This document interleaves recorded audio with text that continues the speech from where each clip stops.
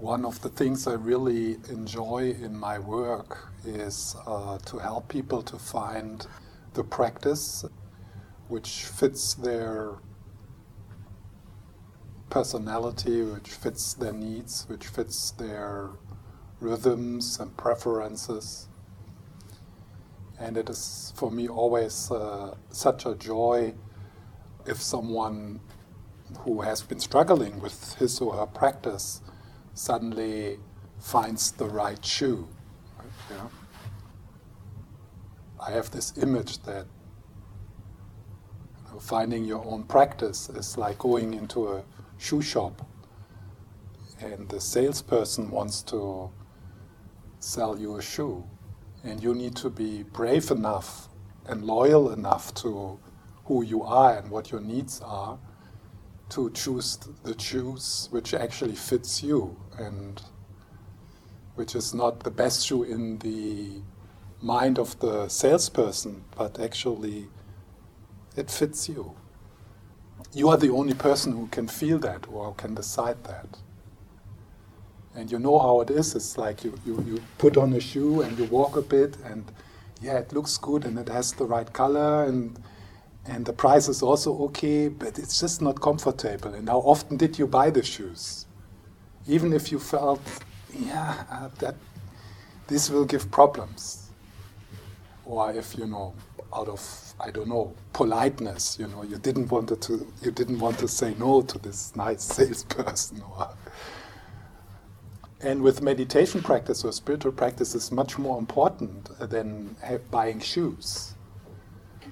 So it's really important that you become your own, that you rely on your own authority and that you actually are in tune with your needs and your preferences and your interests.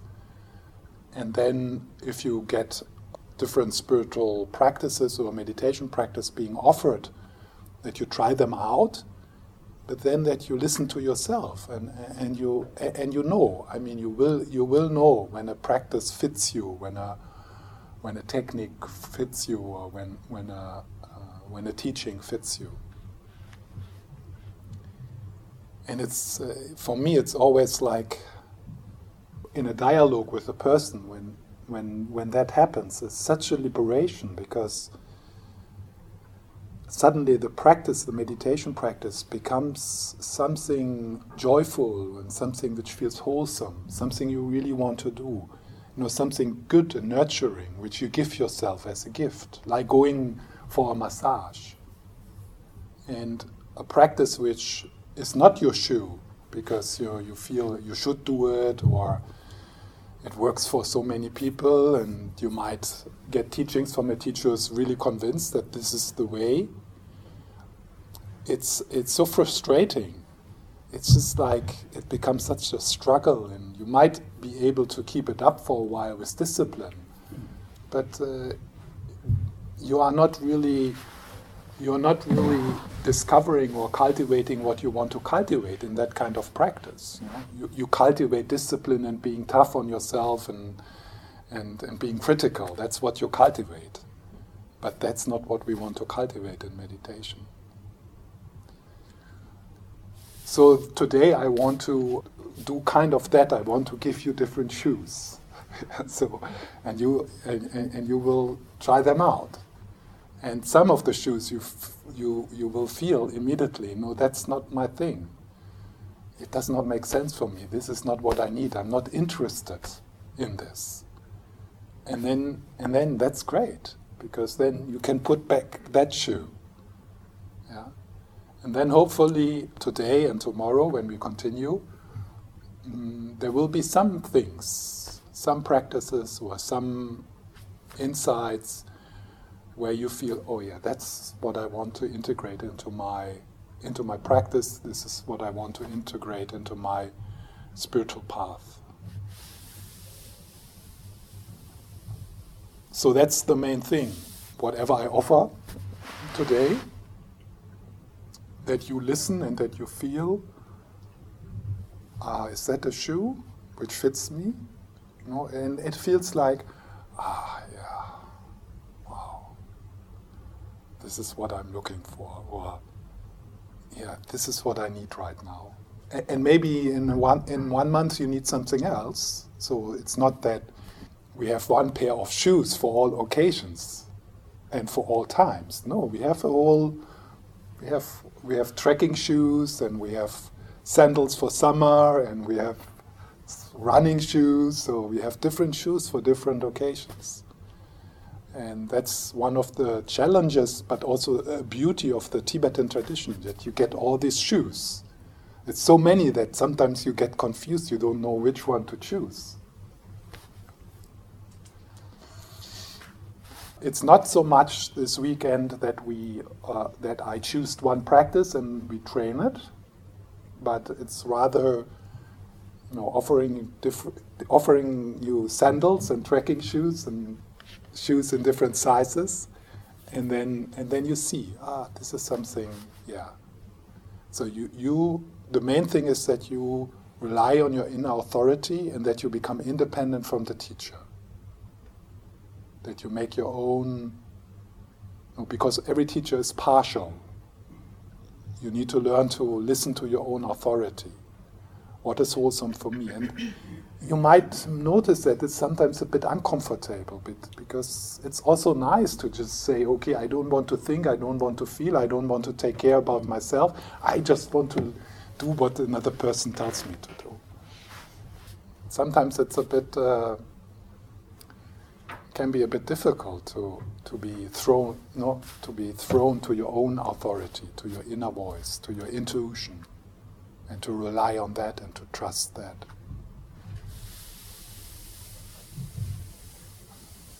So this morning I want to offer you different objects of mindfulness practice, different objects of meditation. So to look into, wow, there is actually a variety of different things I can cultivate mindfulness with. Yeah?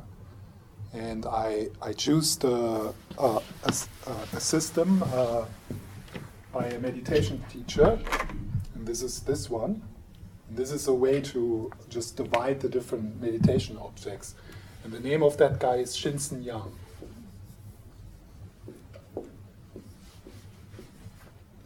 He comes from the Zen tradition, but he is very open to all kinds of traditions, and he has a very systematic way to think and put it together. And then, so today we will kind of build up a bit the foundation, and then tomorrow we will move into the practices of exploring the nature of consciousness, exploring the nature of mind, awareness of awareness. So that's kind of the idea. We will start now in the first session, so I will guide you, and already there you can kind of feel the instructions I give, which ones are helpful for you, which make you relax and soften. In the first session, towards the end of this first session, I want to invite us a little bit into a reflection into our intention or motivation, which in the Tibetan Buddhist tradition is a very important part of one's meditation practice. Connect with, why are you doing?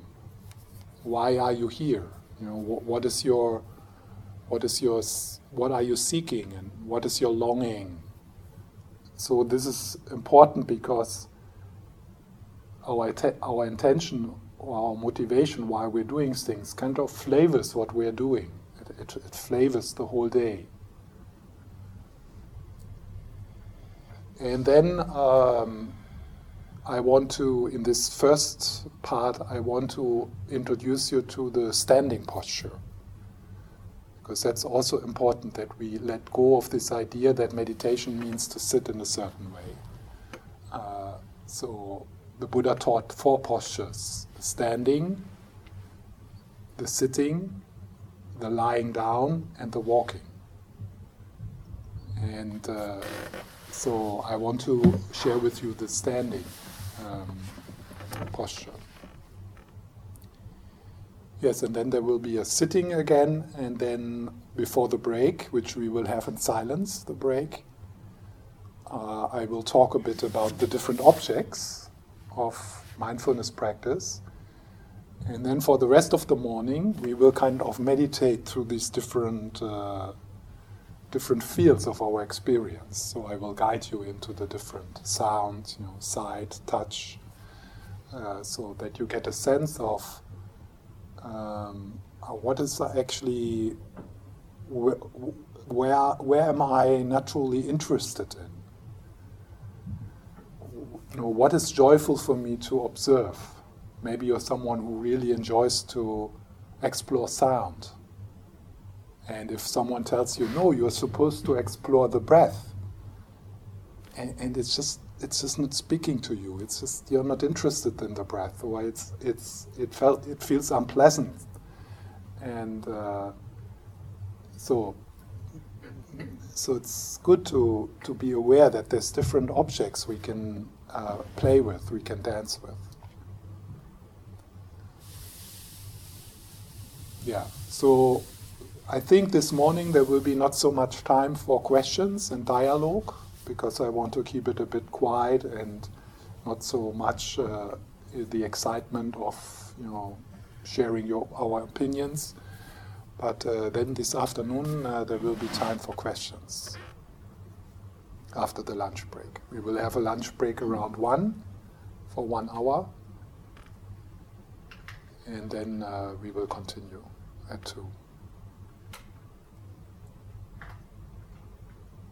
I record this, so you can also listen to it after on my SoundCloud profile.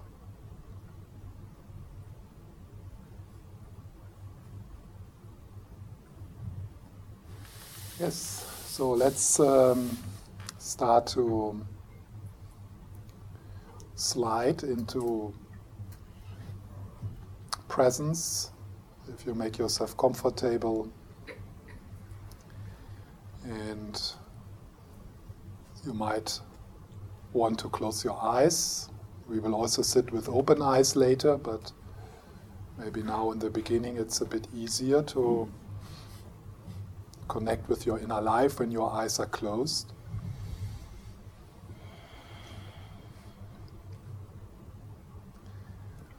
And then just notice what happens when you start to put more attention to your inner life and to what you bring into this moment.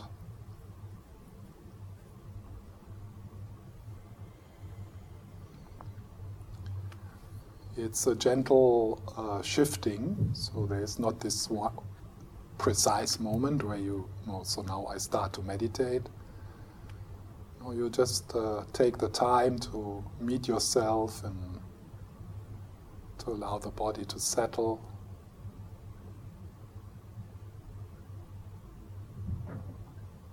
It feels more like a sliding,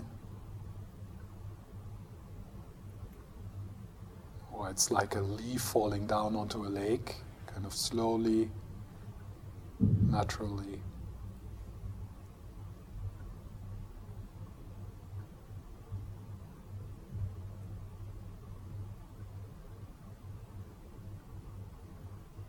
And what happens in this movement also is that you find yourself in a deeper connection with your body. So there is a shift from being in the head and being lost in thought to feeling the aliveness in your body.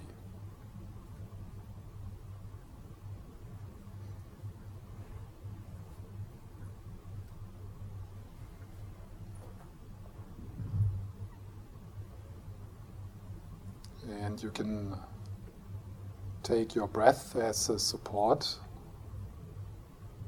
So if with the in-breath you allow this movement to happen, of sliding with your awareness into the body, even down into your feet.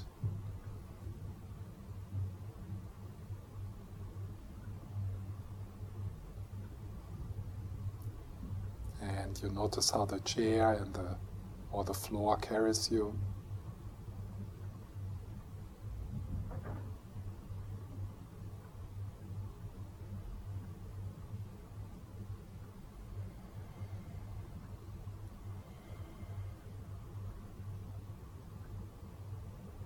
And then with the out breath, you let go. You give space.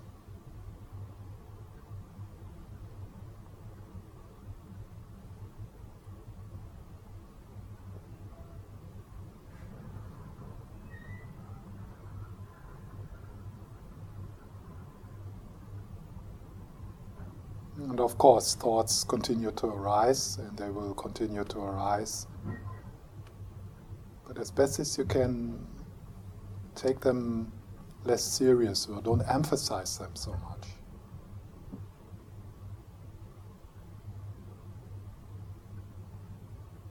Drop with your awareness into the trunk of your body.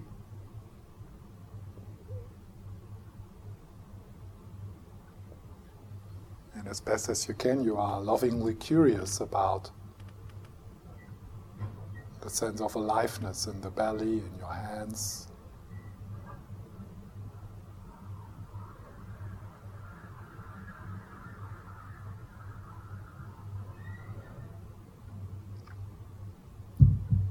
So for now, you don't need to particularly be very focused on a narrow area.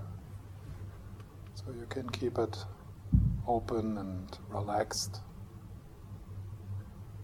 with a sense of grounding in your hands and your belly.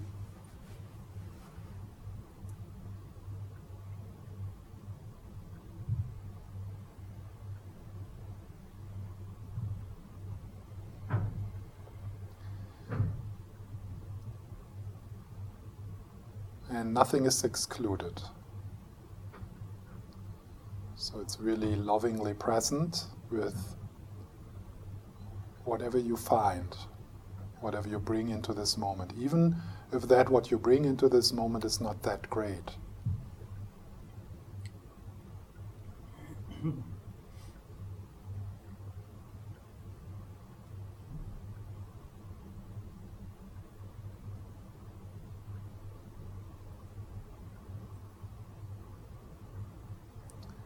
And then your awareness and your in-breath becomes like healing hands, or it becomes like an embrace, as if you were picking up a child or you're hugging a friend.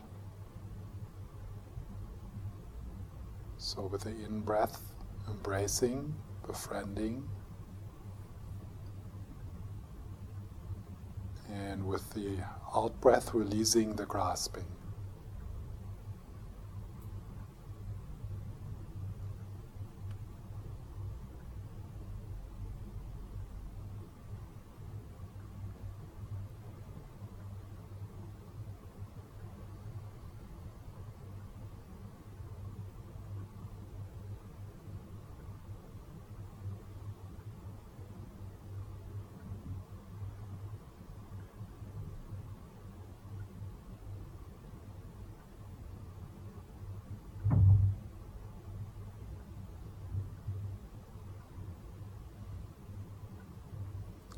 And then if you find yourself entangled in the commentary,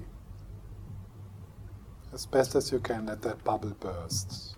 Let that balloon fly into the sky. And you unhook from thinking. You drop back into the body, into your hands, into your belly. Combined, if wholesome, with the breath. Stay here with us, with me.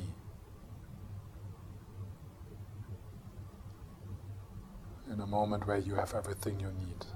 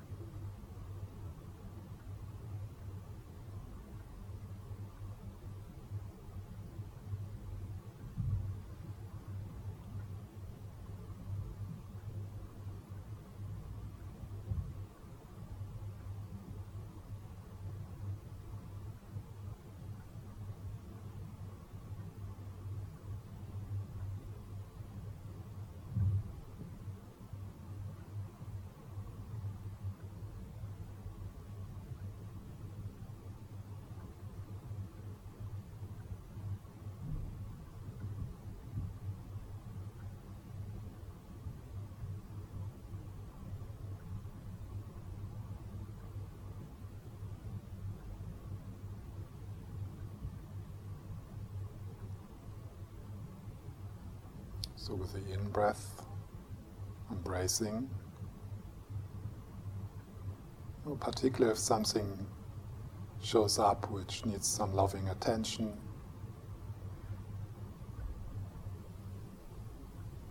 and then with the out-breath, relaxing the grasping. And the grasping here means grasping for something different than what is, or something nice, or trying to get rid of something which you don't like so much. So that fist we open, that grasping we relax.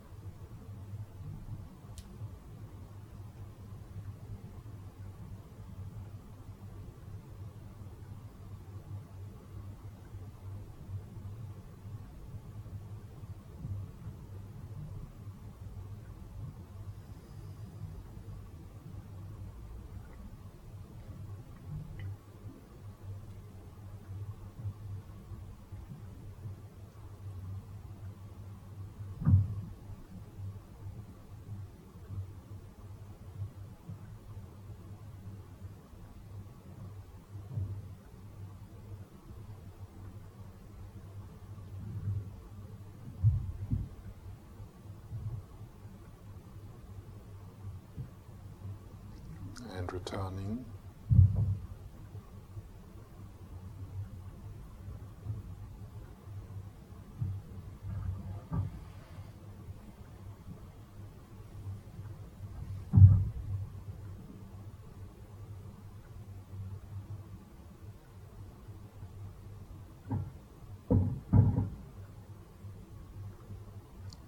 And then resting, softening. Belly, shoulders,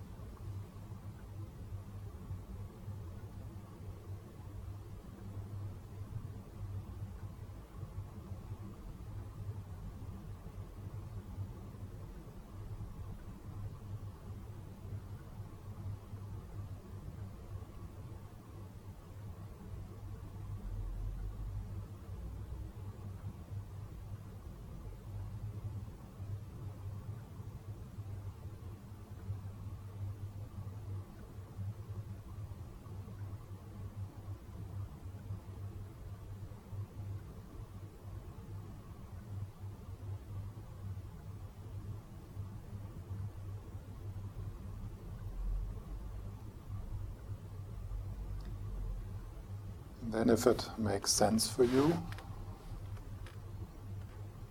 I invite you to feel the presence of the Buddha, of the Dalai Lama, Jesus, the Karmapa, or other masters or teachers, mentors, male and female, Buddhist and non-Buddhist.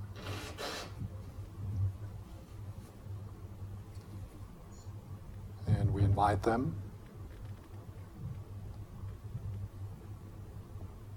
and feel their presence. And it is like the eastern morning sun. After a lonely night, the morning sun breaks through, and you are just sitting in the warmth, in the light.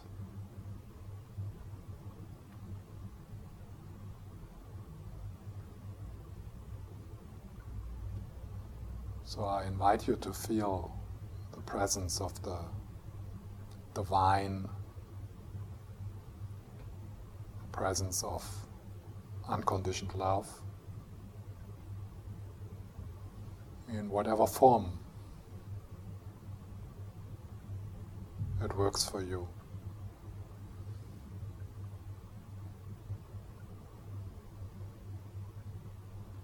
And you feel the warmth in your whole body, from the toes to the top of your head. The loving gaze and the smile.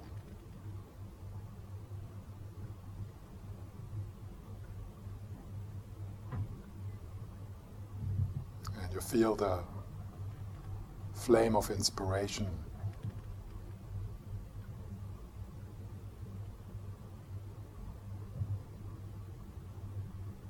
Or this call in your heart to wake up.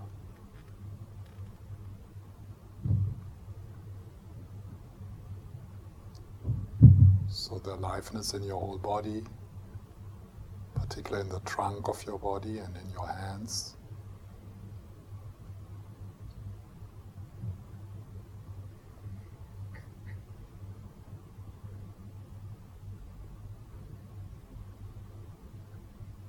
And then you feel how it is to be seen and to be loved, even in your darkest places.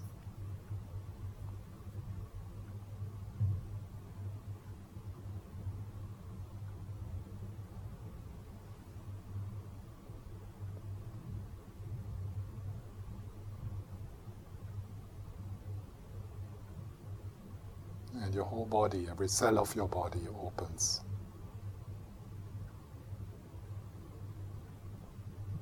Relaxes because you feel safe.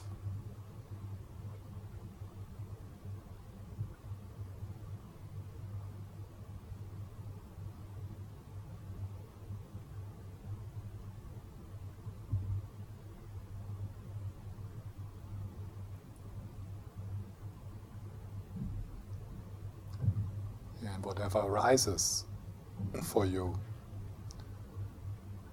sensations and thoughts and feelings, are just held and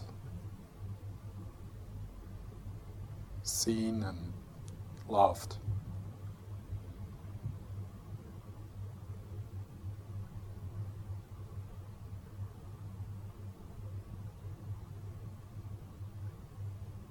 So you can let go now.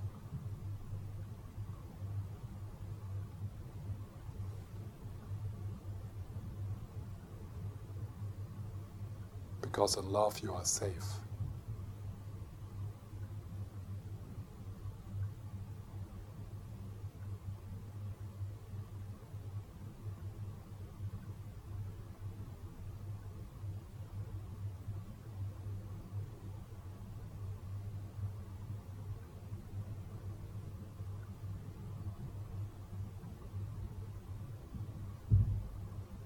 And the love of the Buddha and the love of Jesus knows no limits. Nothing is too much. So you can really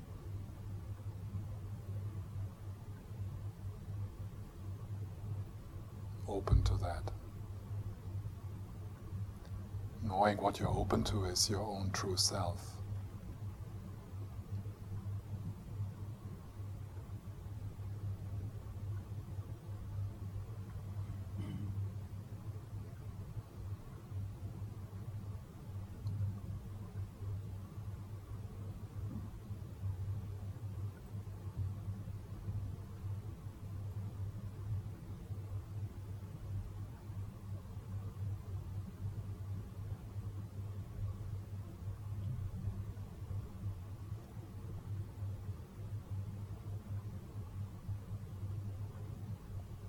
And then when you get entangled, you drop back into the aliveness of your body.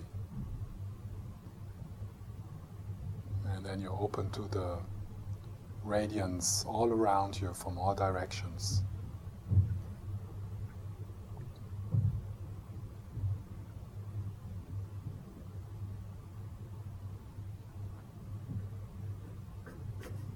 If you would feel truly loved right now, how would that be?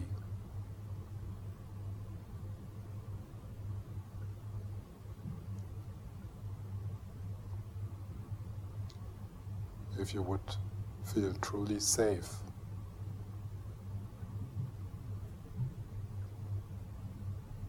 that be?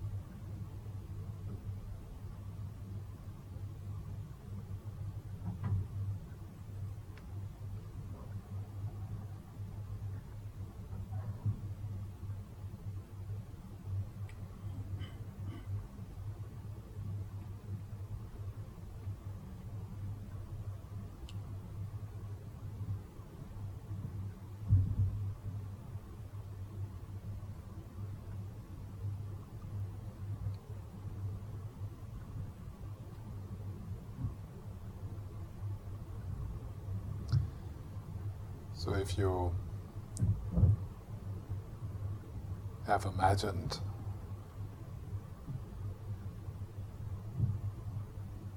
these people in front of you, they dissolve into light,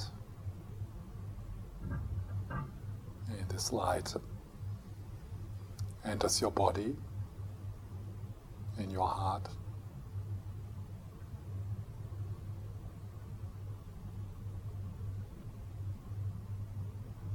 Back where it comes from.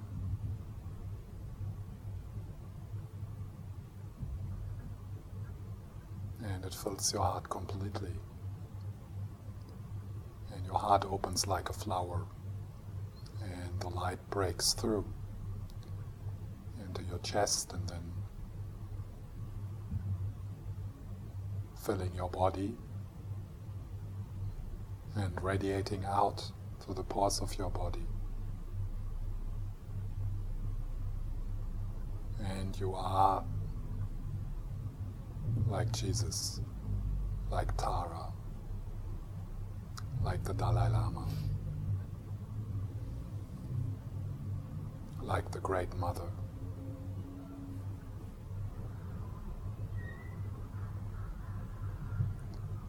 So you feel you are the Goddess, you are the Buddha.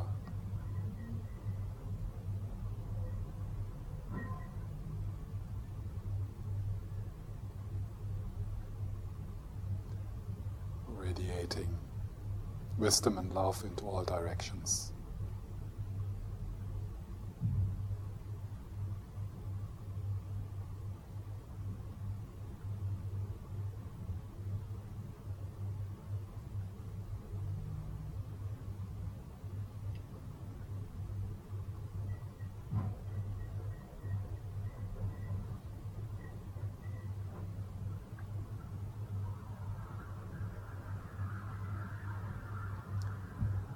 How would it be if you would really, truly love whatever arises?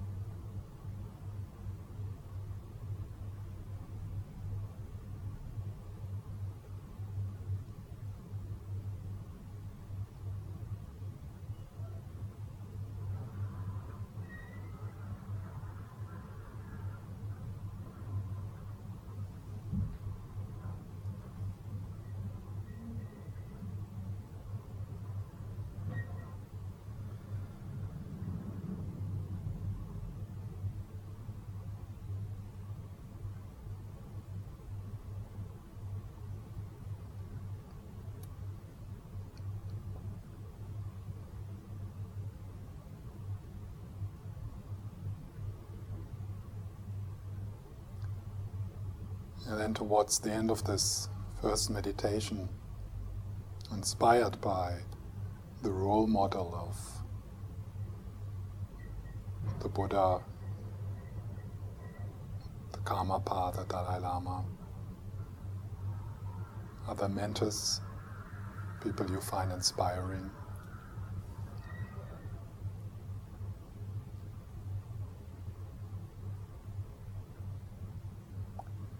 Let's see if you can align yourself with your deepest concerns, with your deepest longings. So if you breathe gently into your heart,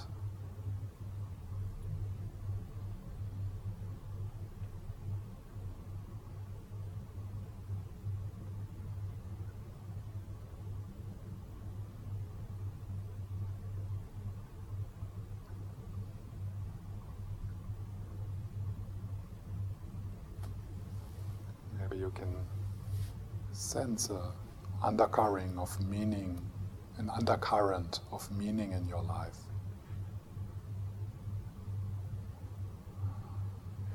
An impulse to grow, to come home, to heal.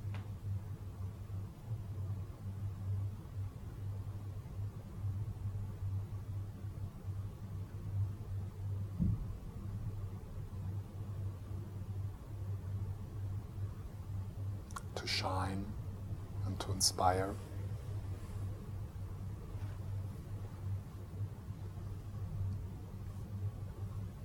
To sing your song, to be authentic.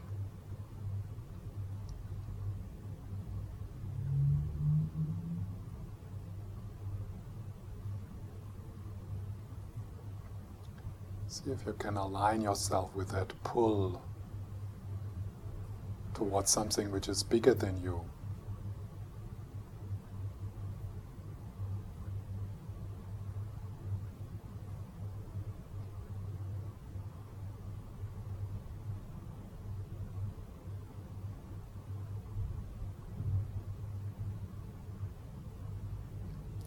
So in the Tibetan Buddhist tradition, that is called bodhicitta, the awakened heart.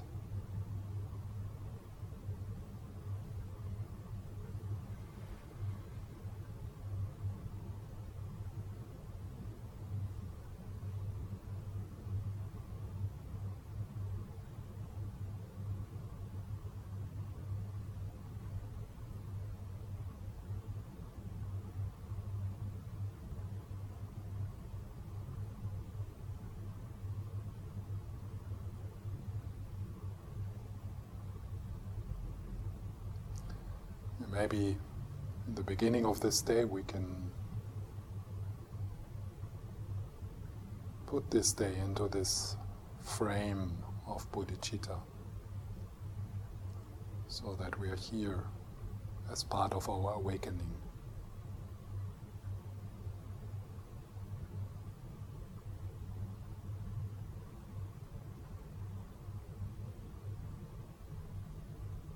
That we are here aligned in harmony with our deepest longings, our deepest concerns.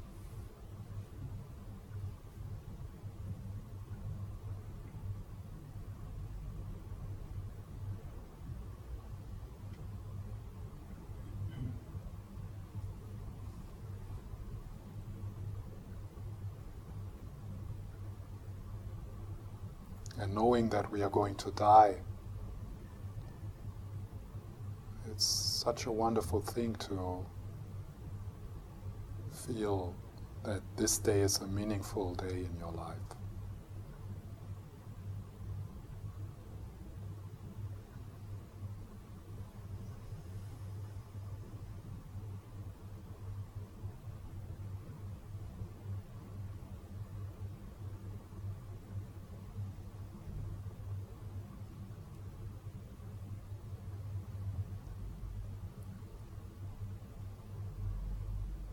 Reconnecting with your body and your breath.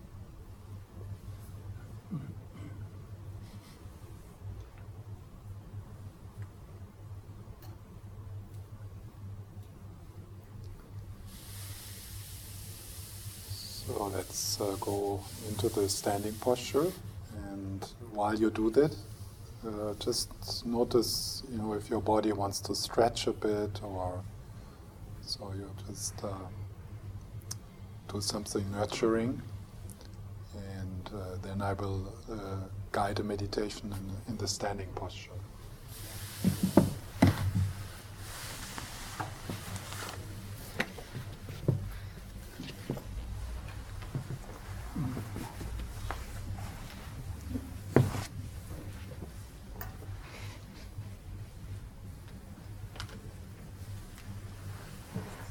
Stand in a row that there's a big space on both sides, because we will lift our arms at one point.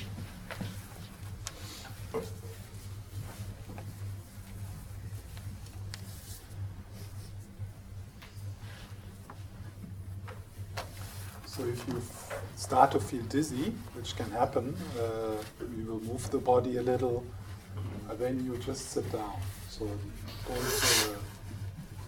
don't make this an exercise in endurance. So make this an exercise in friendliness. So see that your feet are not too far and not too close, so that you get a stable stance. And we will do some simple movements, but our eyes will be closed, so nobody will see. So it's not about doing it right, it's really just connecting with the body. So if you close your eyes, and if your knees are locked, see if you can bend them slightly so the energy can flow. So you really drop down into your feet. So as best as you can, let go of this illusion that you are somewhere up in the head and you're looking down. But you really drop into your feet.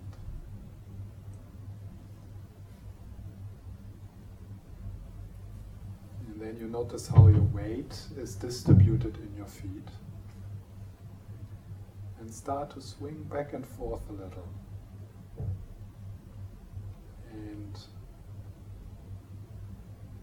with this movement, see if you can soften any kind of rigidity, any kind of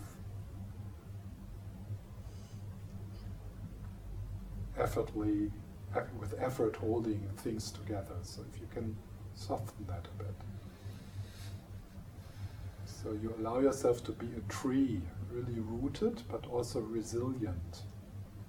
So there's a movement with your breath, and there's a movement with your feelings. So this is important to discover, that a meditation posture is never fixed. Also the sitting posture is always moving and alive. We are not like soldiers, but rather like a tree rooted and going with the wind. So the belly is soft. You can also move a bit to the side. Shoulders can soften.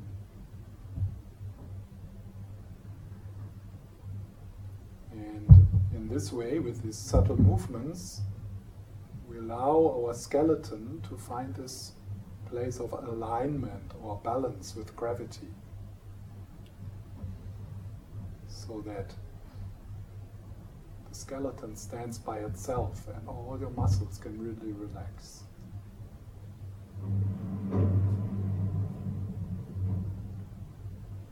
Like in the meditation posture, the chest is a bit open, but not that you press it out, but you make yourself available, like soft and vulnerable in the front.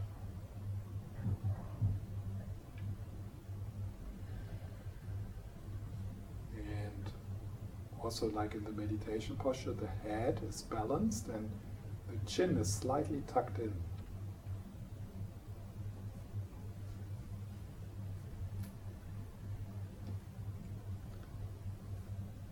there's a certain dignity in this posture. It says like, I have the right to be here. This is my space. This is my place.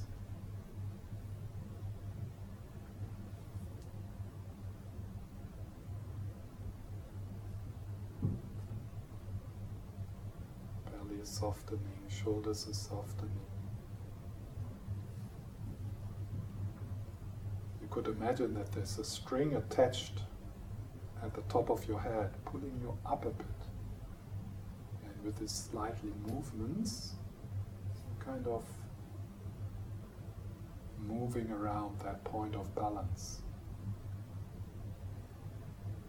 Softening and opening.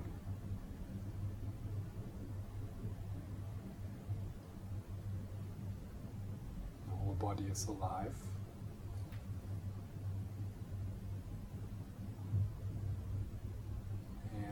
Drop into the trunk of your body. Let go of this idea that you are sitting in your head and you have a body.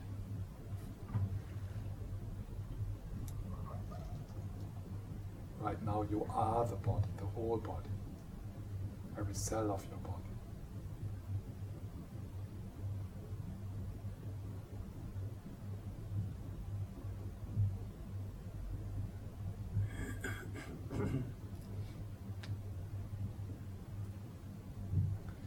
So now you bring your hands up to your face, palms of your hands, and put them gently onto your face.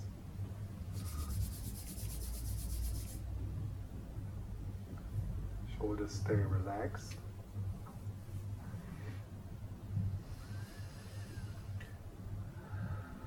And see if you can make that touch a really gentle, friendly touch. Not just touching the thing, your body, but really touching something very precious, something lovable. And then you gently give yourself a massage with your fingers and with the palm of your hand, or you just caress your face.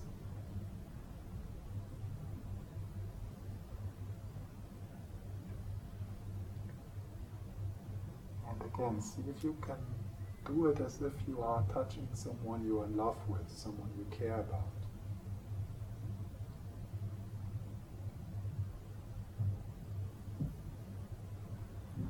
Notice how deep into your body you can feel this touch.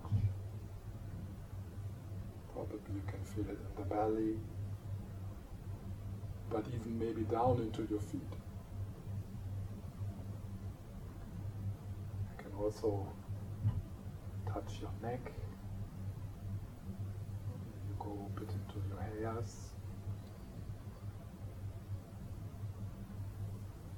And so this is a meditation. So what that means is whenever you find yourself emphasizing the storyline, you come back. You become more intimate with the experience. And here, intimate with the experience means to become intimate with caring.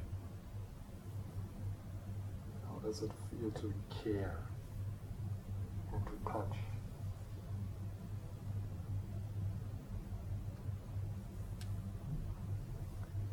You also go to your ears,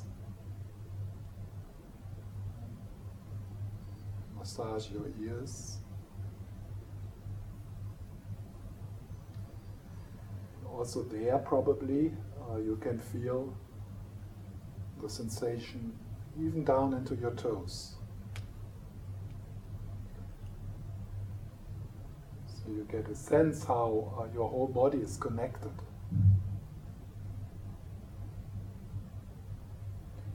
Knees are slightly bent.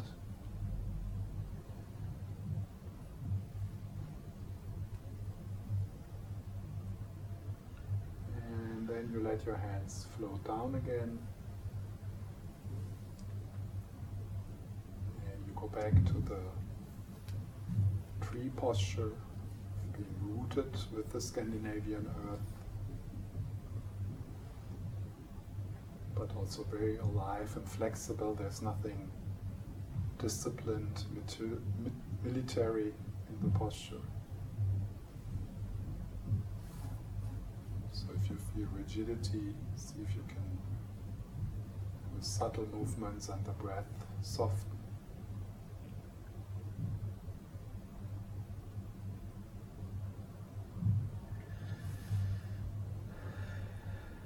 Front is soft, vulnerable,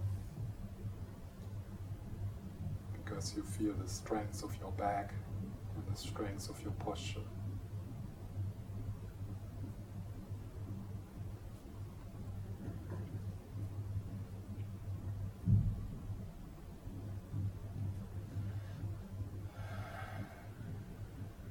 So this is one feature of a meditation posture, is the open and soft front and the strength in the back.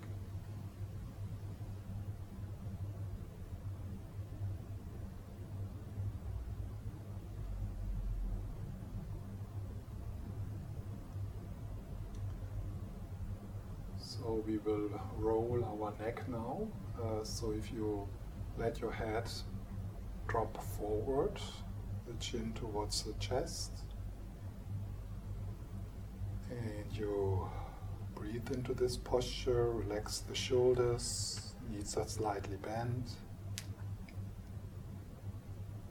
Notice the sensations in your shoulder blades, down into your back. Maybe you can feel it even down in your waist. And then you imagine one of these air cushions around your neck. And on that cushion you roll your head to the side and to the back, and you do it in your pace.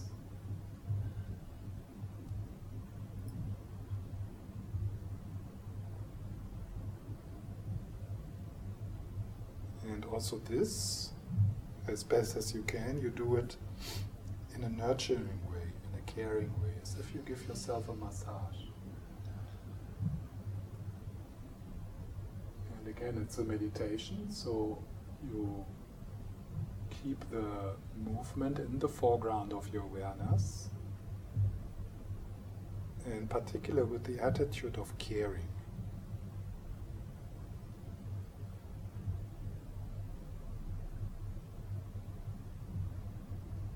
Of course, it might be not so easy for you to connect with a sense of caring. Maybe you do it rather mechanically. Maybe you get bored by it. Maybe this is not what you want to do actually. So all that is allowed. Actually, all of that we are curious about.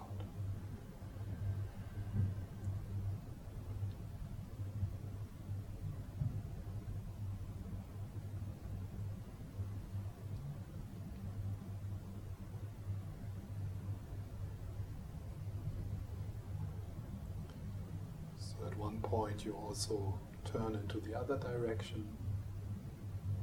You can also change the pace, maybe doing it a bit more slow or more quick.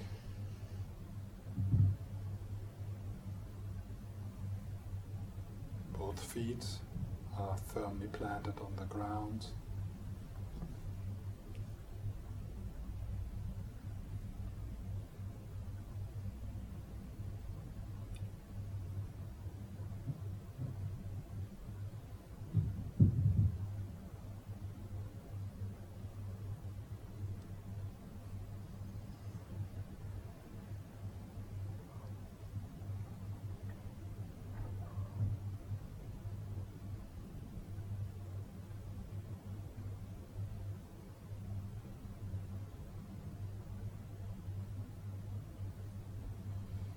Then next time when you come to the front, you pause.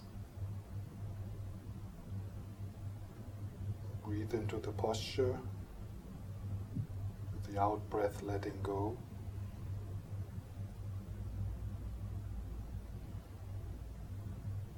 And then you slowly bring your head up again. And notice what happens when you go back a bit into the open chest, sense of dignity, standing like a Buddha.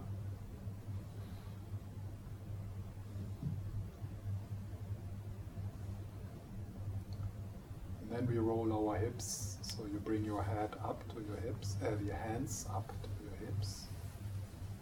And you bend your hips a bit forward as much as you want, and then you turn to the side and to the back. And again, you can do very slow movements, or if you want to do it a bit more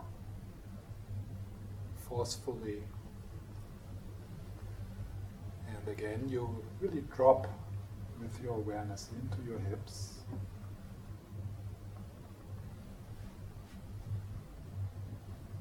Kind of feel them from inside, not from above.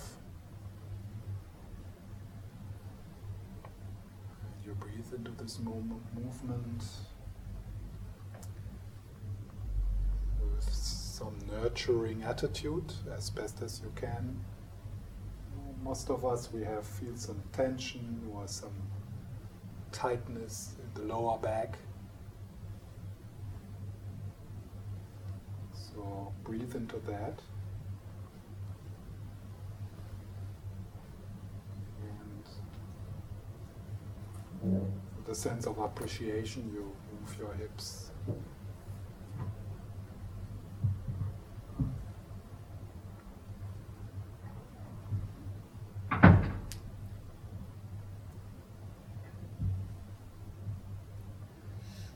Also do it the other way around.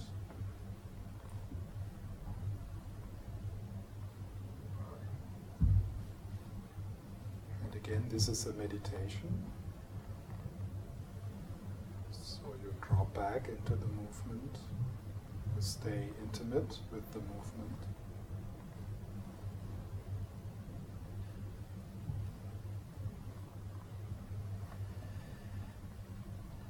And it is quite easy to stay intimate with the movement if you become curious about it. When you get a sense of, wow, this is really precious, it's amazing. And I'm going to miss it, being able to move my hips.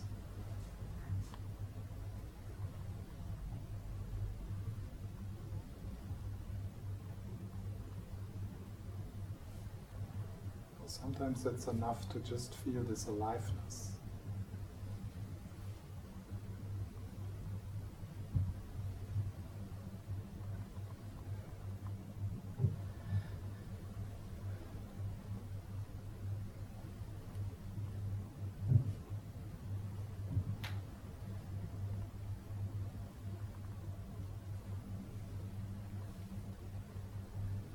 And if you manage to fall in love with this a bit, with yourself, with the movement, with the beauty of your hips,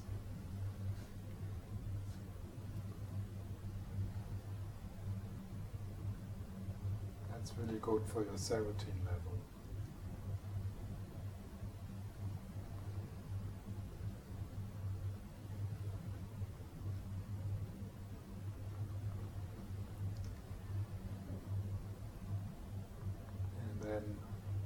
The movement becomes slow, more slow. And your hands go down again.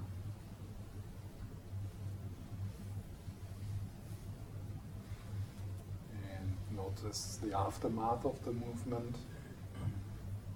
How's your feet now?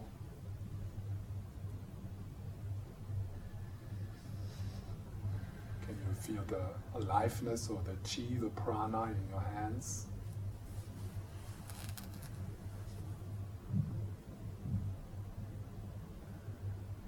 Is a slightly bent.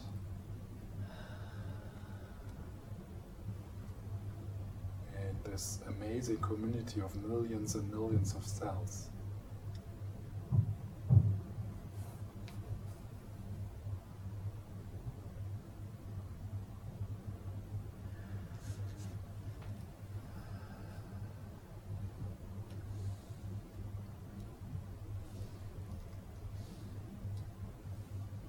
So the last thing is that we lift our hands so they float up on both sides till they reach the level of your shoulders. So you make a cross or you open your wings and you hold your hands there. You feel the connection between the palms of your hand and your heart. And you breathe into this posture. Shoulders are relaxed, knees are slightly bent. You are in balance with gravity. And you breathe into this posture.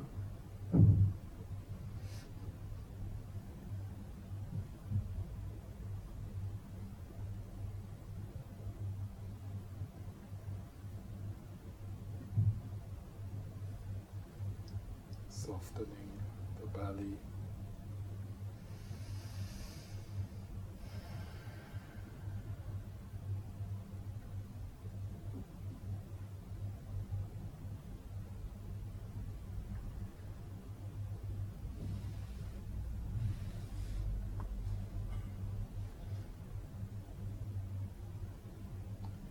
And then you gently slow. You come down. Hands float down.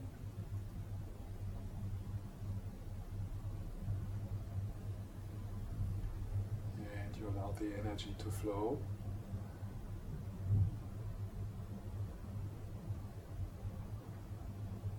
Feel the sensations in your hands, the energy in your hands, in your belly.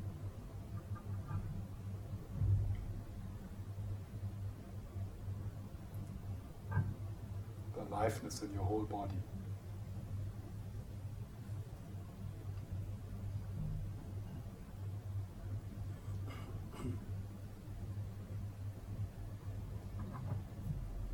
And we do that one more time. So hands are floating up to the level of your shoulders. Chin is slightly tucked in, like in the meditation posture. Chest is open. Open your wings, feeling the connection between the palms of your hand and your heart,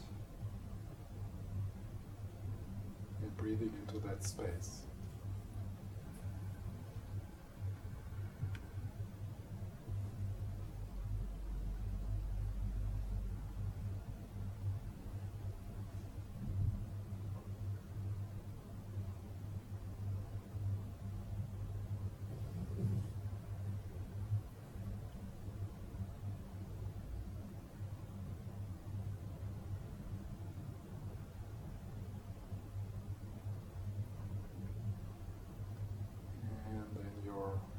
Hands float down again.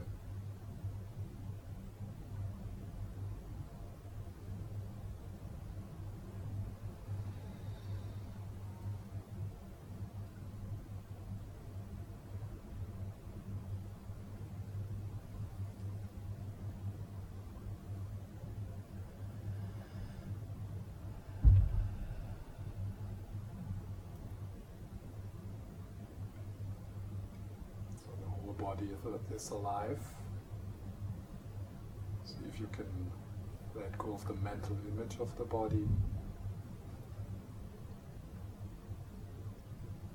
A sense of presence in the whole field of sensations.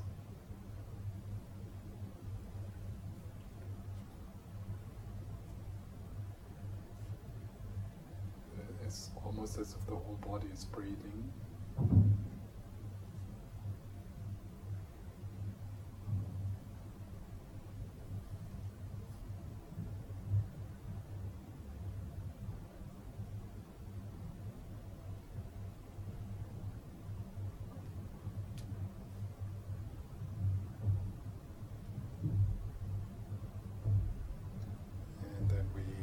Sit down again.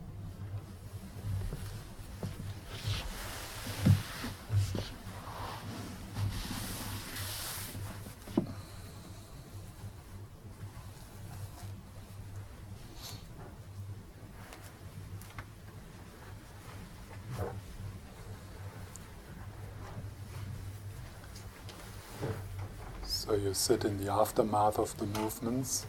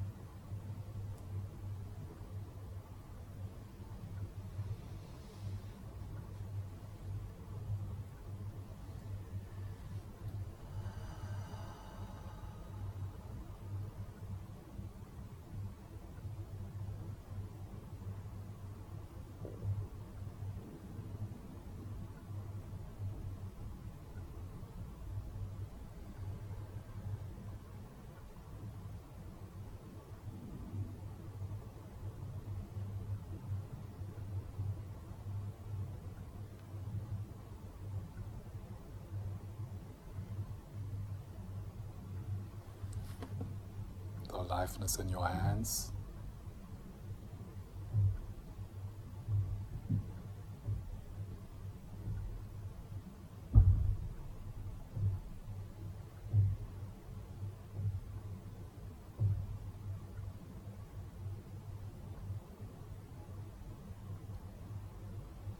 And notice how there's nothing solid, nothing concrete within the body if you let go of the mental images and you stay with your direct experience.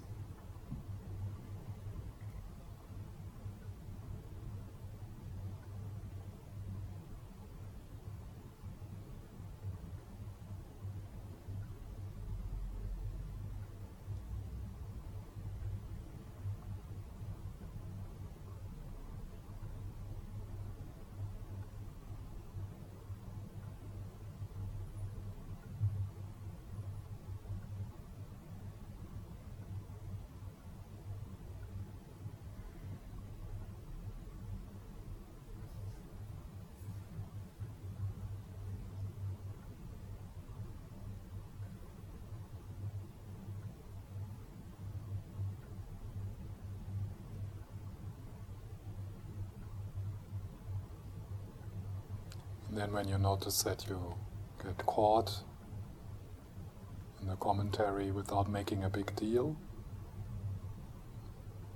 you drop back with a loving curiosity.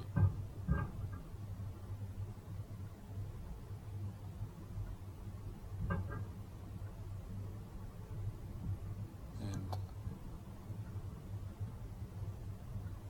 being lovingly aware is nurturing in itself. It's really a gift you can give to yourself. Just sitting quietly now.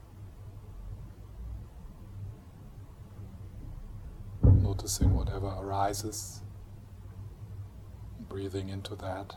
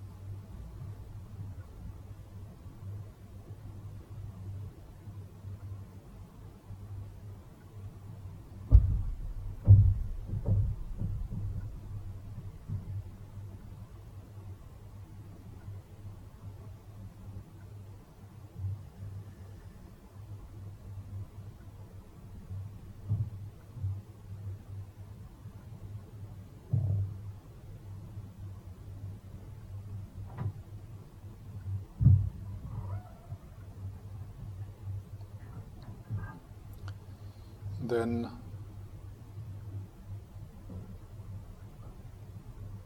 whatever your content is, whatever the content of your experience is, those thoughts and sounds, sensations,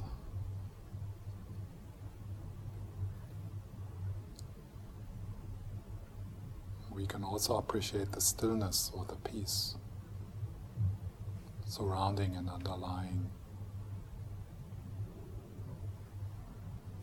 the movements.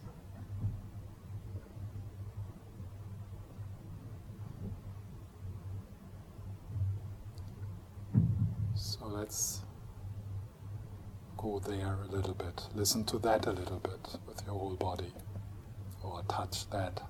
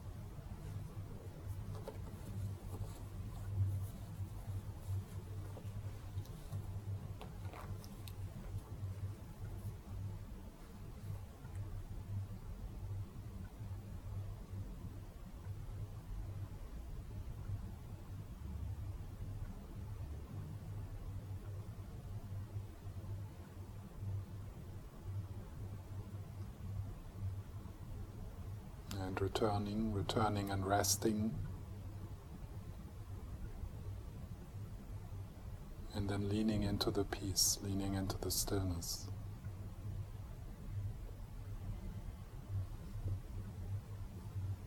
And you don't need to calm down for that, or you don't need to have better feelings or better thoughts.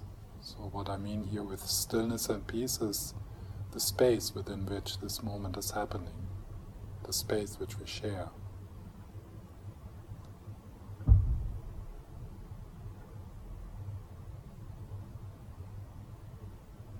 There's always the sky.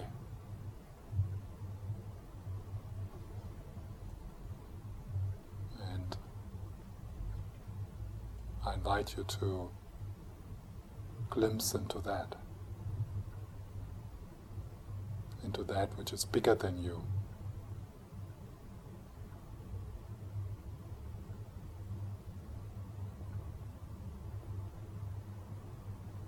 And rest there.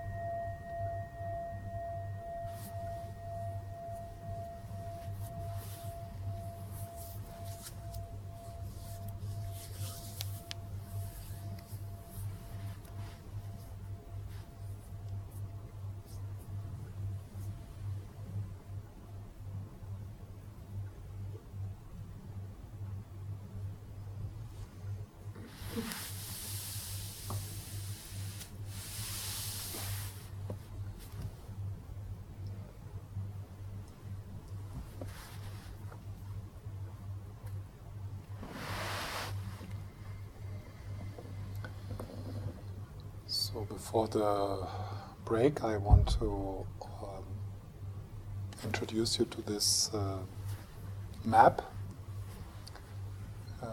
which we already explored aspects of, and then after the break,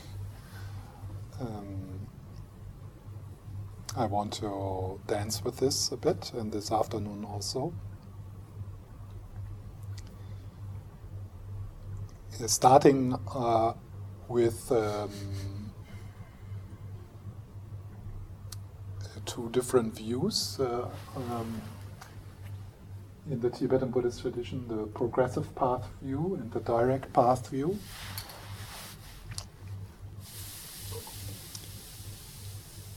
So today we will emphasize the progressive path practices and the progressive path methods. And the view is in this model of the path is you're not there yet, and there's methods, and if you are good at it and if you train, then you will get there in the future. So that's the progressive path. And this is I think the view most people have. Also in the Tibetan Buddhist tradition. Most practitioners have that kind of idea. Then, because this can't be heaven, so heaven must be somewhere else. How do I get there? By praying and doing prostration and doing my yoga and eating the right diet and getting myself a Tibetan name. And then, somewhere, maybe in my next life, when I manage to be a male Tibetan, I can become enlightened. And it really fits into our culture. It's the idea in psychotherapy, it's the idea in our education. So we are very much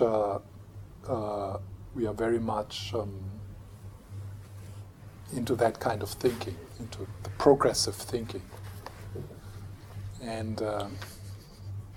And of course, there's a lot of benefit in that view and into the practices. We will talk about this a bit today. But then tomorrow, and a little bit already today, we will also move into what is called the direct path view. And the direct path view says something like, hey, the problem is that you think that you are not there yet. The problem is first that you think there is someone. That's where the trouble starts. And then that someone is not okay. That someone should work hard to be someone else, have different feelings, different experience, different kinds of life, maybe also a different body, like more flexible, bigger muscles, more compassionate, yeah. And then there is a path, and then there is a goal, yeah? And all that exists. So that's what the progressive path says. The direct path says that's the problem, that you think like that. So the direct path is pointing directly to that which is already home in you, that which is already whole. It's Jesus saying, heaven is now. He's not saying, yeah, heaven will be when we are all good and we all love each other, then is heaven. No, heaven is now. So, and in the Tibetan Buddhist tradition, this view, the direct path view, is most radically hold in the Mahamudra and Dzogchen tradition of Tibetan Buddhism. But you find this direct path view in all spiritual tradition, because all spiritual tradition rest on the mystic experience of their founders, or the mystical experience. And the mystical experience it's not happening in the future, it's not happening after we are perfect. The mystical experience is this, it's happening now. It's a matter to discover it. So, usually our own path is a mixture of both. maybe classically it would be like in the beginning, let's say the first 20 years, progressive path methods, yeah? Working hard, trying to get somewhere, developing this and that. And then once you get 50 around, yeah, kind of giving up on that. Because you realize, yeah, so now I tried to fix myself for 20 years and I'm just still, not much happened. And you kind of give up. I mean, you learned, of course, and you healed a bit and you're in a better state if the progressive path went well, if you did it kindly and gently and you had good teachers. So you didn't damage yourself, because that's possible in the progressive path. And then you start to see, wow, yeah, maybe it's about acceptance. Maybe it's about loving what is. What happens then if I do that? And for some people it's a mixture from the beginning. Yes, progressive path, but gently, friendly, not aggressively, not violently, as a kind of self-improvement project, but naturally and kindly. And then, when possible, and when it's being offered in one's own practice, also again and again for short moments, experiencing that you are already there, that this is it. This is the oneness.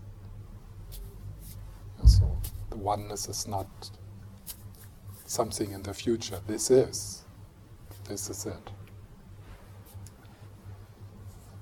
So today we will pretend that there is someone and that there is a path, and I will also say, I will tell you how wonderful these practices are and how healing and how helpful they are. And then tomorrow we will move into the direct view. That does not mean that we put the progressive path methods down, or that they are for beginners or something. That's not helpful to think like that. You will feel in which areas, let's say, for example, you notice that you're very much affected by a childhood trauma you have had. And more or less we are all affected by that. So by the many moments where we were not receiving the love we deserved. And so there's a wound in us. And to address that wound and to work with it is, of course, that's really wise to do that and to look at it. Yeah. Like a fanatical direct path practitioner would say, this is just ideas. It's the past. It's not here. So don't dwell on it. Don't look at it. Look at that which is already whole in you. Your Buddha nature was not affected by your childhood trauma at all. And that's who you really are. Yeah. But you feel, no, that's not where I am right now. It feels good and wholesome, and this is where I am right now. I want to do some work there. And use a progressive path method, like psychotherapy, working with the inner child, with that part of me. And then, of course, what happens when you heal that a bit with the progressive path methods, the direct path will be more accessible and more genuinely livable for you. You will be able to access the oneness in more easily. You can more embody it, and you can more share it with others. So they go hand in hand. In some Tibetan tradition, the direct path is something which is shared more with the people who are experienced. They are seen as a bit more advanced, these practices. But it's not in all of them. So that's one thing. And the other is, there is this continuum in working with different objects in meditation. And that's the continuum of focus, what you would maybe call concentration. Also, that's not a good word in meditation, because we don't want to develop effortful concentration. But there is this practices where you emphasize a bit more the focus. Yeah? And then on the other end of the continuum is what is called open choiceless awareness, open focus. To describe that to you is, let's take the example of going to a beach. So you go to a beach, you relax, you sit down, you assume your posture. So a focused meditation would be, there's a seagull, and that's the object of your meditation. And we will look into the different objects. Yeah? Now I talk about how to relate to these different objects. And there is this way where you choose an object, the seagull, and then you follow the seagull. And then you get distracted, and then you bring back your attention. So this kind of practice, we need to be clear why we are doing it, what the benefits are, and what we are heading towards. Yeah? So that's important. We need to talk about that. You need to understand why would you do that, and what is the benefit of it. So, and a lot of the practices we learn in the different spiritual traditions, they are like that. They are focus practices. Yeah? So you need to then learn how to focus and what, why you focus, and also on what to focus. What kind of objects are fitting you. So the other end of the continuum, the open focus, is, so you sit on the beach, you open all your senses, open choiceless awareness, panoramic awareness.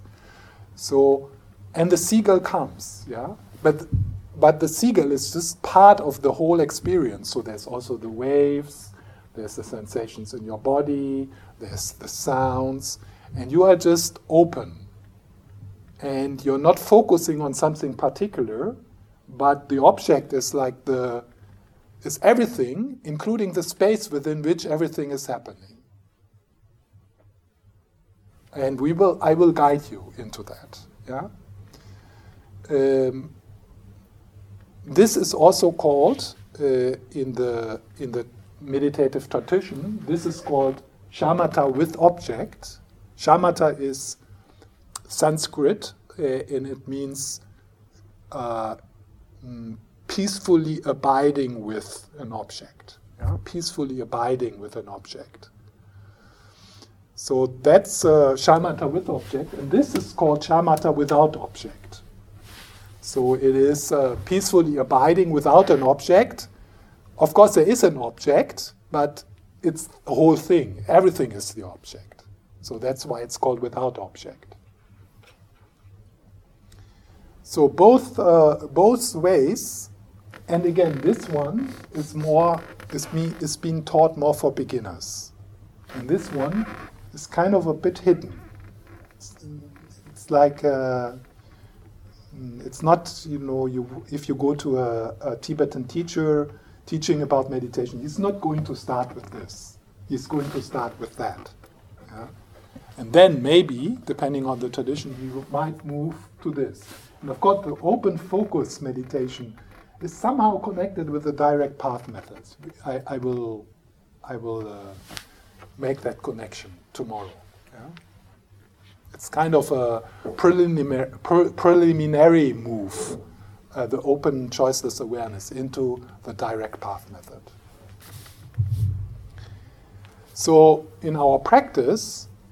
we have to tune in.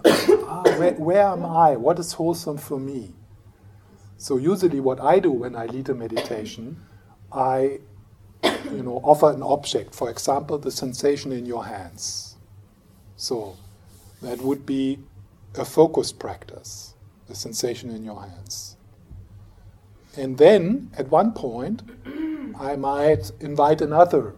I might say, okay, there's also the sounds, there's also the thoughts. So I open the space. So now it's very personal, and depending on where you are and how agitated you are and how sleepy you are, and also your preferences. For some people, they just like to be a bit more stable and a bit more focused, and it's just, your mind goes there, particularly if you have trained breathing meditation for a while, for example. Then if you let go of control, then you notice that your mind just goes there and brings the breath into the foreground. And it has nothing effortless. It has nothing with effort. It's not like, I need to concentrate on the breath. It's just something which happens naturally. And for some people, it's just so wonderful to experience, wow, I can actually more easily calm down and find some peace when I let go and when I open into the space and I don't focus on something particular. And then there is a bit of a mixture sometimes when I say then, okay, if you get lost, go back to the sensation in your hands. Stabilize a bit, you focus a bit, and then you can open again. There can be also a bit of still kind of staying a bit in contact with your hands, but kind of beginning of opening. So what I'm saying here does not make sense at all if you have not done this, yeah? But I kind of prepare you for that. We will explore this. And then in your sitting, you just have to, when you sit on your own, you just tune in. So where am I on this continuum? Where is it? What is wholesome to do for me now? So, these are like two. So now we will move into the objects, the different objects, the different sense objects. And so these are the channels. And the smell and taste, I kind of, or Jinsen Yang dropped, or he put it into this category. Yeah? So to simplify it a bit. So there's the visual channel, there's the auditory channel, and then the somatic channel is the what you feel with the body, in the body, somatic, yeah? The somatic experience. So that's the three channels, and we can switch the channels. Like I could say now, okay, close your eyes and listen. So then you're here. Or I could say, open your eyes and look at the flowers. So then you are there. Yeah? So we have this capacity. Somehow, it's a mystery how we do it, but somehow we can move our attention to different channels and to different objects within the channels. It's quite amazing because we're moving something non-material. We have no idea how to do it, but we can do it. And this is a very so that's the mental factor. There's different mental factors in meditation, which you use in meditation. This is the teaching from the so-called 51 mental factors from Buddhist psychology. And one of the mental factors, I will mention the other ones later, is attention. And this is amazing because the way you feel depends a lot on what you pay attention to. So, like let's say, you would be a builder and you would sit in this room and you would see all the mistakes. And that's where your mind would go. You would look, they did really a bad job. What a shitty room, it's really ugly, and the wood and does not fit, and I would have done it completely different. So we could imagine that someone is sitting here in this room and we think, oh, it's an okay room and it fits its purpose. But someone else, by paying attention to what is wrong from his point of view, creates a very unpleasant room. So the power of attention is really important. And the kind of freedom we have. Don't have complete control, but we have a certain freedom, and that's actually one thing we train in meditation is to be aware of what we pay attention to and to cultivate habits of paying attention to something meaningful. You could say that meditation is the art of paying attention to that which is meaningful for you, that which is wholesome for you. That's what you pay attention to in meditation. So this is a very important factor to look into. So there's 3 channels, and then we have the first distinguishing the different objects to pay attention to with these 3 channels in inner and outer. Inner objects, outer objects. So actually, one purpose to do this is to start to deconstruct inner and outer, which we will do tomorrow. But for now, in the beginning, just to have 2 different categories of objects, it makes sense to talk about inner and outer objects. Yeah? And then tomorrow we will deconstruct this. So in the visual, just so that I get the words right, in the outer, it is, of course, sight. So, of course, it makes sense to say this is an outer object. Yeah? It isn't, and we will look into that tomorrow. But right now, as I said, we are in the progressive path. So right now we're pretending that there is a person inside there, and there is an outside world out there, which you can pay attention to. We're pretending that. Because also that's the way we feel most of the time. That there's a me here, and that there's a world out there. So, outer visual objects, they are actually, also in the Tibetan tradition, they are instructions. So, it is a possible object of our meditation, to meditate on a flower, to meditate on a Buddha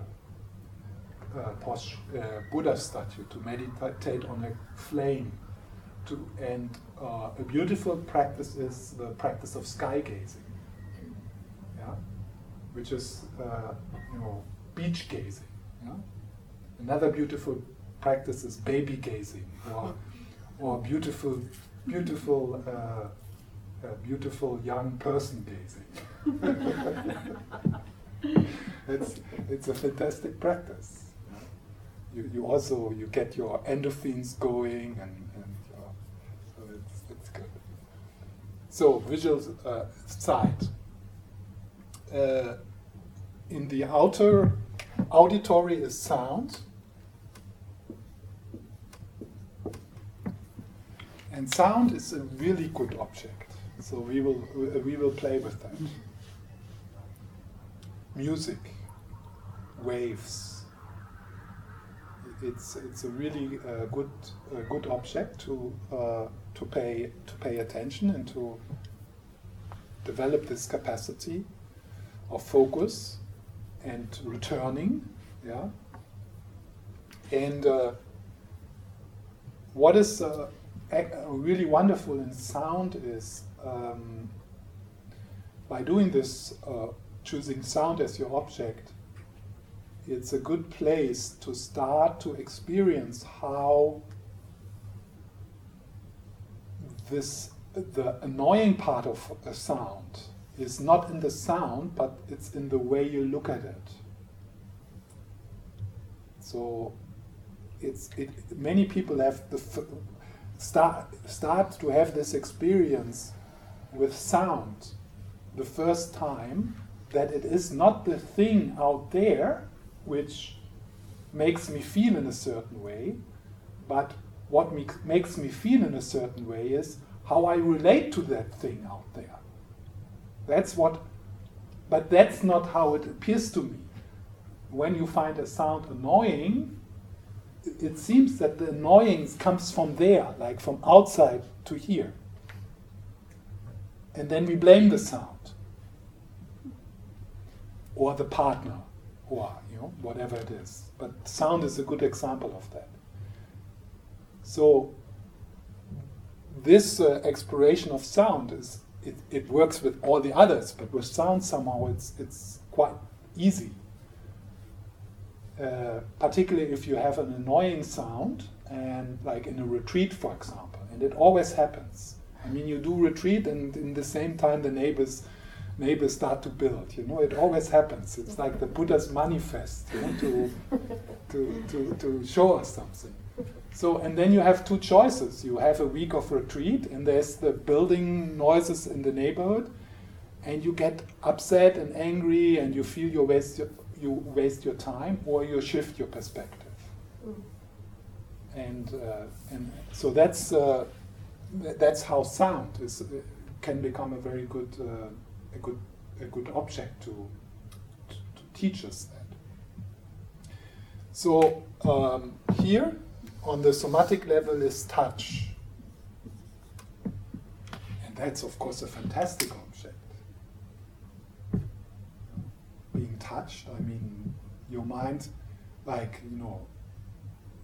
just lying down in the lying down posture, and someone putting his hand on your belly.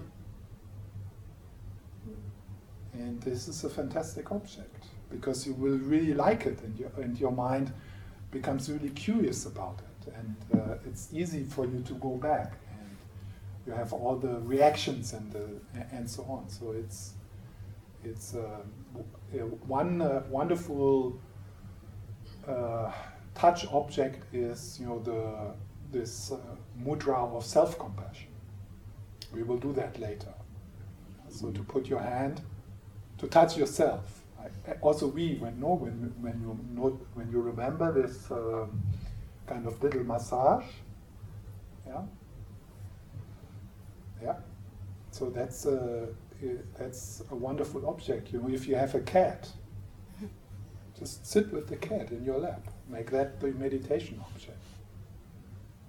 This is not more or less holy than meditating on the breath or something like that. And it is something which you might feel very, very drawn to, and it is joyful,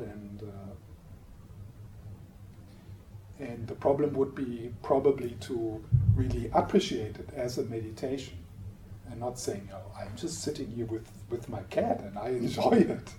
Yeah, that's not meditation. Meditation needs to be a bit tough, a bit hard.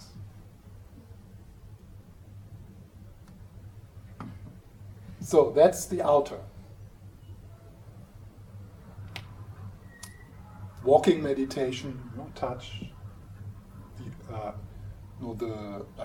all the yoga, fitness center, touching things, and then if we take the taste and smell into it, so eating, smell, taste, eating, since that's something we do every day. If we would just take a few minutes in the beginning of every meal to just be present for it, then we have already some mindfulness practice, some meditation practice. So now the inner. In the visual, it's mental images.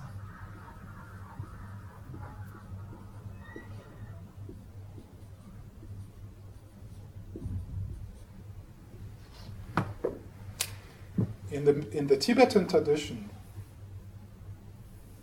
the focus practices is mainly mental images. So that's in other tradition, like in Zen meditation, for example, you would maybe the main focus would be on the rising and falling of the belly or something like that. But in the Tibetan tradition, and some Buddhist tradition would say, the Tibetans, they are crazy. What they meditate upon, they make something up and then they meditate upon that. Why do they do that? Yeah, but the mental images, they are used in the Tibetan tradition a lot. For example, this part of the practice we did this morning, where I invited you to imagine a teacher or a Buddha. No? So that is meditating on a mental image, and that's one of the most spread practices within the Tibetan tradition. And they do that because you have a combination of focusing on a mental image, but you also have an emotional response to it. So you have that benefit also of inspiration, of lifting your energy, of connecting with something like compassion, connecting with some friendliness. So you have a combination between this and this. Yeah? So the mental images and the emotional response to it. So that's why they do that. And then they use mental images also as beginners, because it's a preparation for tantric practices where you work with mental images. So on the auditory, it's the inner dialogue.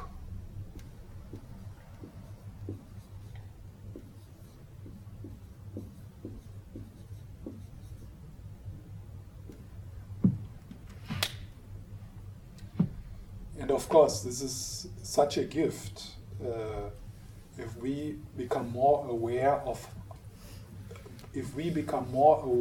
the way we talk with ourselves.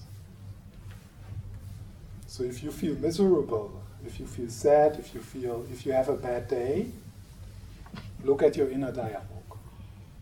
What's happening there? Even on a kind of a bit almost like pre-conscious level.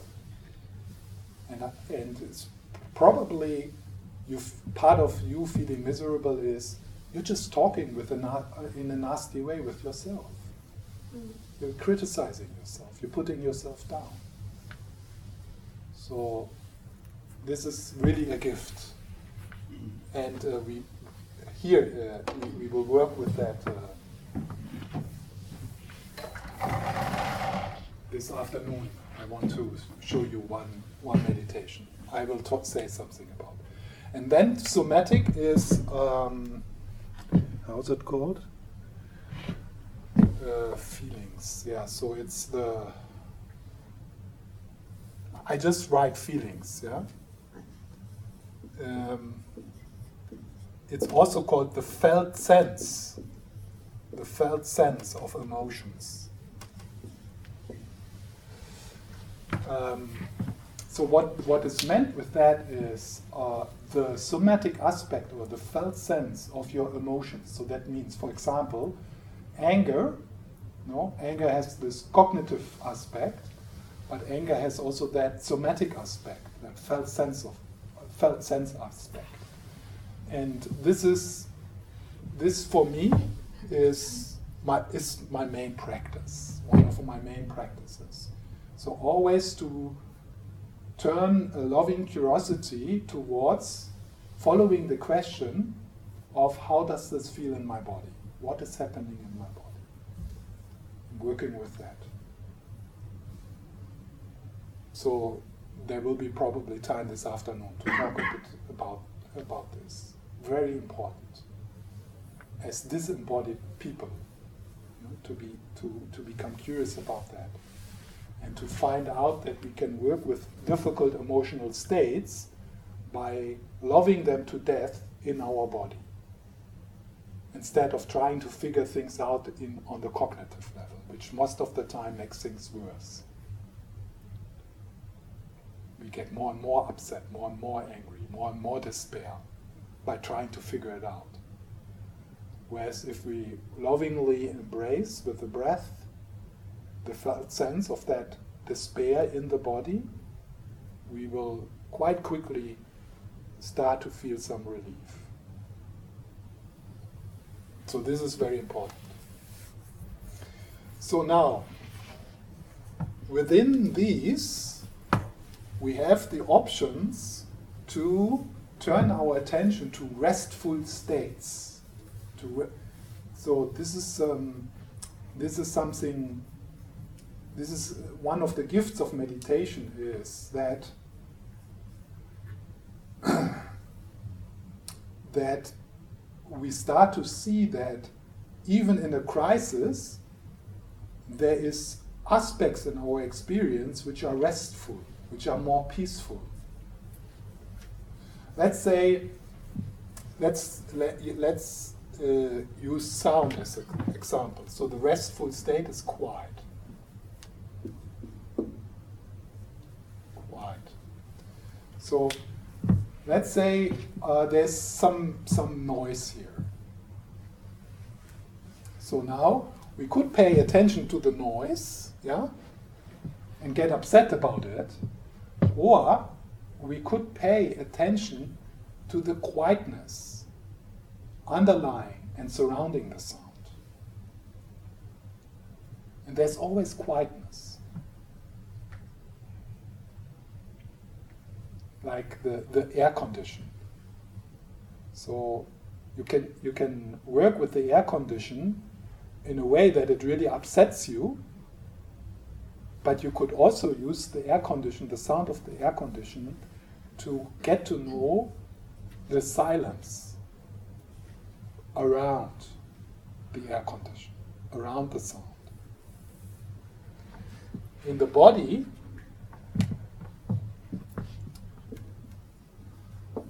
it is relaxed. So in an agitated state, one way to work with that is to go towards it, to embrace it. The other way is to go to your feet, who are quite fine. So you are kind of, oh wow, I'm so agitated, I'm so afraid. And then I would ask you, and so that must be so difficult. But how are your feet? And you are like, yeah, okay, let's look at and then you go into the feet. And then so you take your attention away from the agitation, not in the sense that you try to suppress it. We need to talk about it when this becomes unskillful. But because out of care, out of kindness, and you turn to that which is more relaxed in your body. And you the agitation dies through neglect. So you don't feed it by paying attention to it, but you withdraw your attention and you bring your attention to that which is relaxed, which is peaceful, because your mind out of habit goes into the trauma, into the agitation, which probably will meet some resistance. You don't want to go there. You don't want to go there where it's good. It's a good insight, because we are attached to suffering. Yeah, can you recognize that sometimes in other people who are like stuck, and you can see there would be so many things they could enjoy in their life, but they focus on, they are single-pointed, concentrated. They're really good in meditating on what is bad in their life, and you are it's like, hey, you want to pull the attention, and say, look, your feet, they are happy, you have happy feet. Look there. That does not mean that we deny that there's difficulties. That's not what it means. But we also acknowledge there is something more. Yeah? So that's what you do here, in this category, restful. Yeah? In the visual, it's space.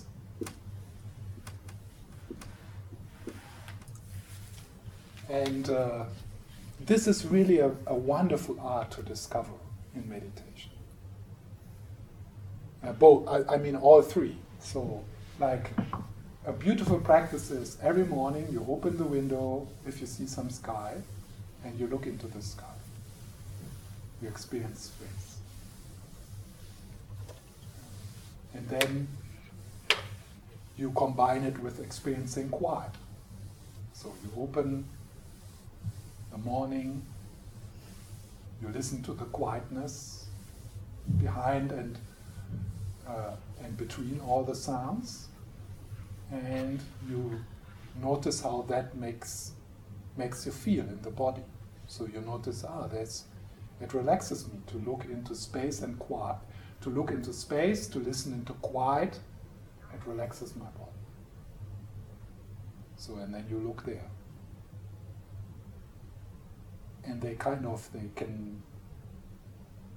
kind of become loops. Yeah? Like they support each other, these three restful places. So, the last is the positive. So this is a bit of a different category, because in this there's a cultivation.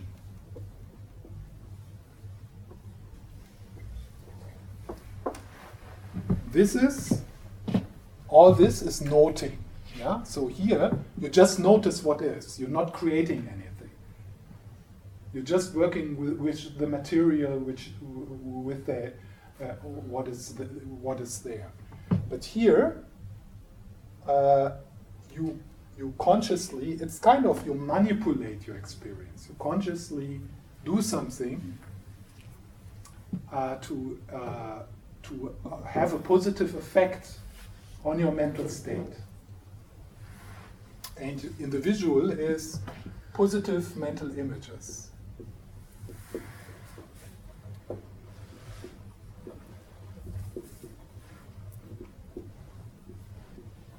So I already talked about that here, yeah? Positive mental images. So if you are in this kind of practices, here it's actually about working with the mental images which arise. Yeah?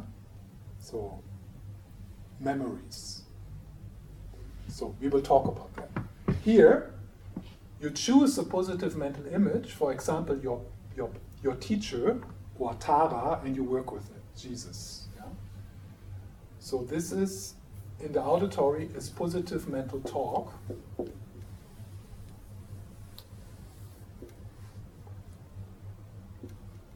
Which is mantra.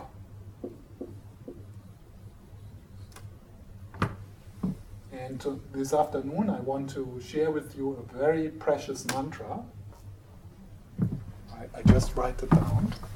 A very precious mantra, which I will teach you tonight, this afternoon, and that is, I love myself.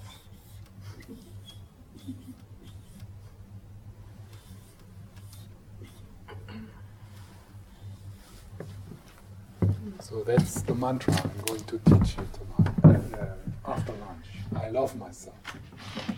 So that would be positive mental talk. Here it is about working with the mental talk which is there. Here is consciously affecting your mental states by using a mantra. I love myself. On the somatic, it's positive feelings.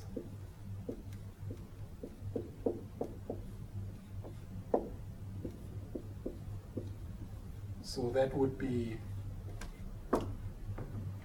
using, for example, metta meditation.